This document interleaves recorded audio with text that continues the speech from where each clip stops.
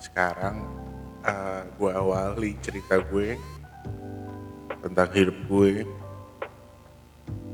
dari awal gue lahir. Gue tinggal di salah satu kota bilangan Jabodetabek, dan gak lama setelah itu gue harus pindah ke salah satu kota di Jawa Tengah karena ada keperluan dinas dari bokap. Gue sekolah di TK sampai SMA dengan nama sekolah yang sama, padahal itu ada di dua kota yang berbeda.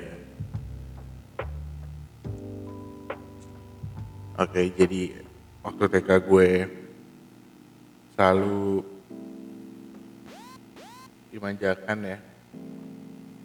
dimanjakan dengan segala apapun yang gue mau, itu pasti bisa diwujudin sama kedua orang tua gue. Apapun. Makanya orang tua gue kalau ngajak ke mall itu agak males karena gue pasti banyak minta mainan saat itu. Lama-lama gue SD akhirnya gue tahu ini orang gitu ya. Gue punya teman, gue akhirnya bisa bersosialisasi, berteman, bersahabat. Justru ada satu sahabat gue itu yang dari TK atau SD itu masih sampai sekarang. Satu orang itu, dan dia laki-laki. Ada juga sih yang perempuan. Cuman ya menurut gue dia sahabat gue yang paling lama lah gitu. Sampai kelas 3 SD. Oh, gue inget tuh. Semua hal, meskipun apapun yang gue mau bakal diwujudin, tapi gue akan selalu dibanding-bandingin sama kakak gue. Karena dia pinter banget, dia selalu ranking 1, dan gue sukanya main.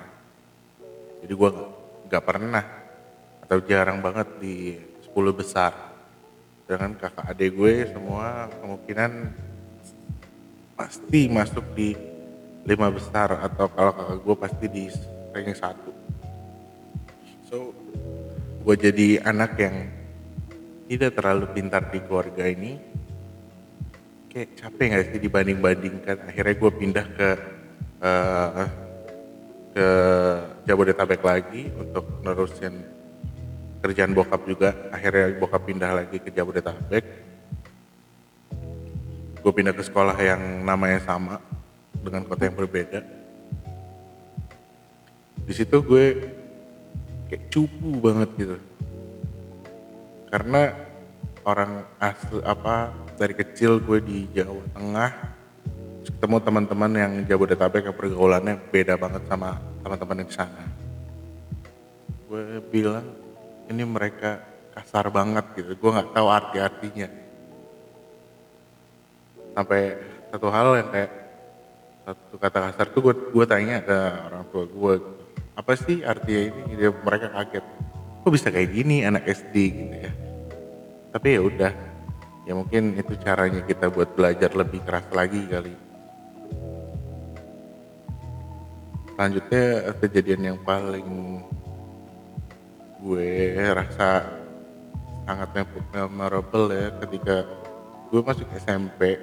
Di sekolah itu ada SMP yang unggulan ya, dan ada yang biasa aja gitu, dengan nama yang sama, sekolahnya di lingkungan yang sama.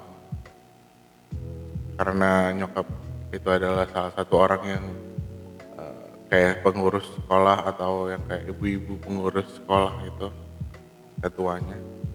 Jadi dia bete banget waktu gue ternyata gak bisa dapet tuh SMP terbaiknya. Jadi dia malu kali ya, dia nangis, gak mau ngomong sama gue. Kenapa? Apa sebodoh itu gue sampai lo gak mau ngomong sama gue? Terus gue, yang penting gue sekolah gak sih? ya gak sih? Dan ketika gue jalanin kayak gak ada masalah apa-apa. Emang temannya lebih nakal, lebih nggak sepintar yang lain. Tapi di situ gue lebih banyak belajar tentang oh kayak gini orang-orang itu ya. Jadi gue bisa masuk ke spektrum yang luas di antara orang-orang itu. Dari yang paling brengsek sampai yang paling baik banget. Dan itu semua terjadi dari SD, SMP, sampai SMA gue.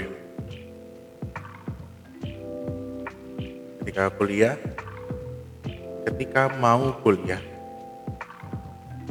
lebih tepatnya sebelum gue lulus SMA, tiba-tiba bokap di pensiun dini kan dari kantor ya. Jadi gue rasa kenapa ya kayak gini? Apa ada yang salah? Tapi karena terbiasa dari kecil untuk meminta segala sesuatu dan dikabulkan, kayak gue ngerasa shock gitu. Kenapa bokap sampai di pensiun dini? Terus besok gak kerja. Terus besok gue gak bisa minta apa-apa lagi dong. Terus gue kalau pacaran gak bisa minta duit banyak lagi dong. Sekarang gue sebel sama anggapan gue zaman dulu. Di sekarang ini. Dan gue tampol. Ya tapi ya itu pendewasaan. Ketika bokap udah pensiun, akhirnya dia bikin usaha. Gak betah. Karena setiap hari kerja di kantor.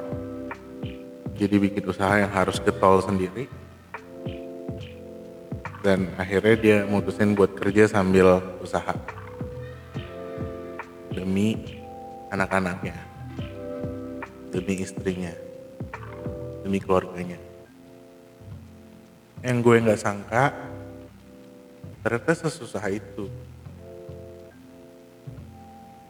Tapi sebangga itu.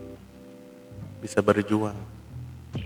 Dan bokap gak pernah ngomong apapun tentang apa dia ngapain, makanya dia bisa ngapain. Dia hanya berbuat, mencontohkan, tanpa nyuruh macam-macam. Bokap adalah salah satu orang yang mungkin tersabar dalam ngadepin semua hal. Dan itu mungkin jadi contoh yang bisa baik buat gue.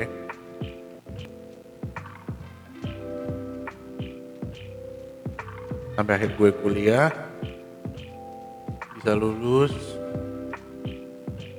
dan langsung terima kerja.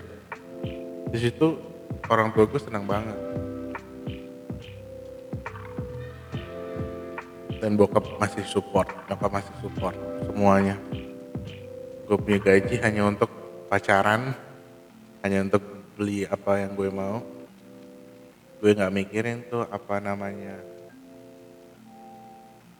ngeluarin uang buat biaya listrik, air, bayar asisten, bayar bensin, bayar keperluan, bayar fasilitas. Itu gak pernah ada di kepala gue. Terus setelah gue kerja, gue putusin buat kuliah. Awalnya keputusan itu sulit ya, karena itu biaya sendiri, bokap udah pensiun dan kerjaan selanjutnya itu gak sebesar yang dia pensiun itu. Dan banyak kebutuhan yang lainnya, sedangkan gue masih minta.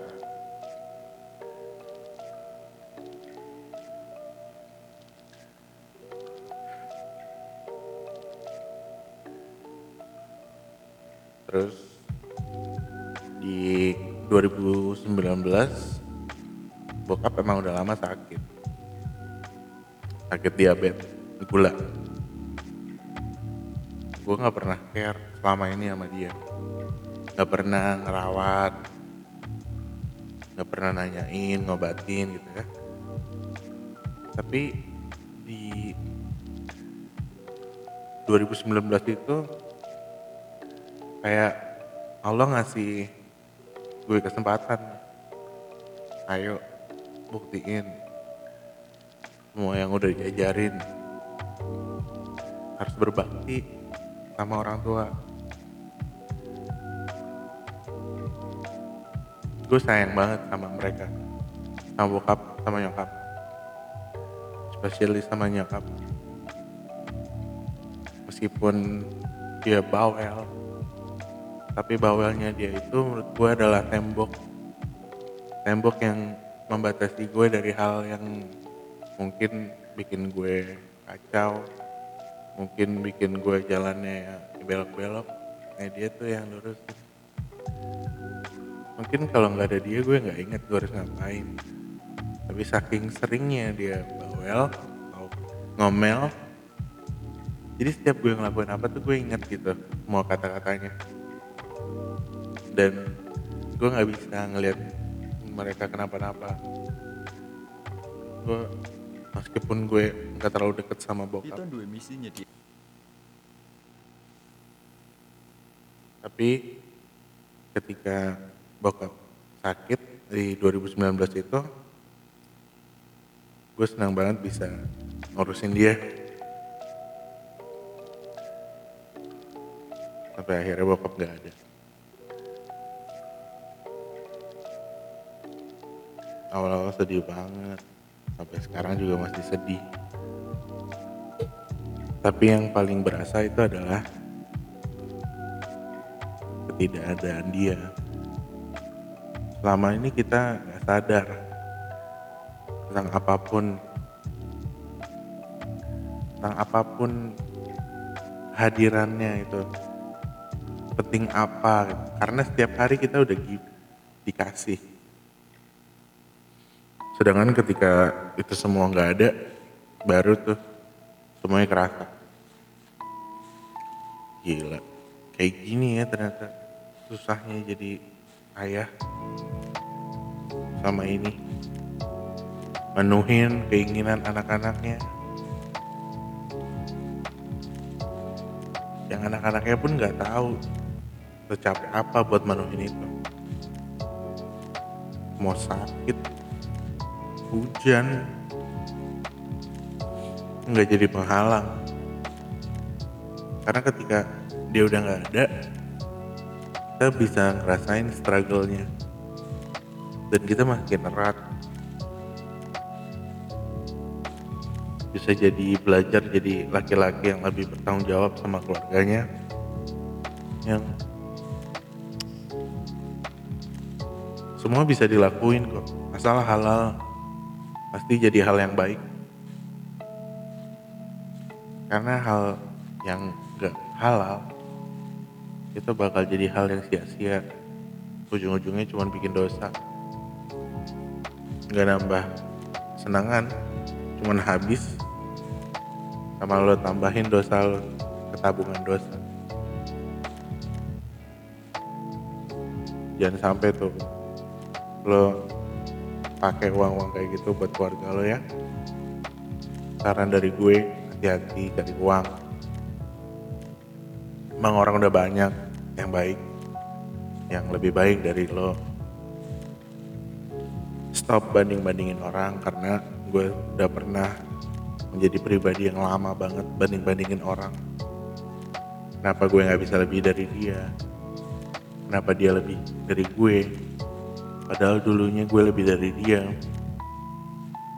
Kalau lo bandingin kayak gitu, lo harus evaluasi diri lo di mana. Terus lo udah ngapain? Yang lo bandingin tuh usahanya, bukan titik dia sekarang. Kalau lo udah tahu kondisi lo kayak gimana dan lo mau kehidupan yang seperti apa, targetin, niatin, kerjain. Karena kata bokap, hidup lo tuh harus punya niat sama tujuan. Jadi lo niatin, niat itu goals. Niat buat wujudin goals lo. nggak cuma ngomong doang.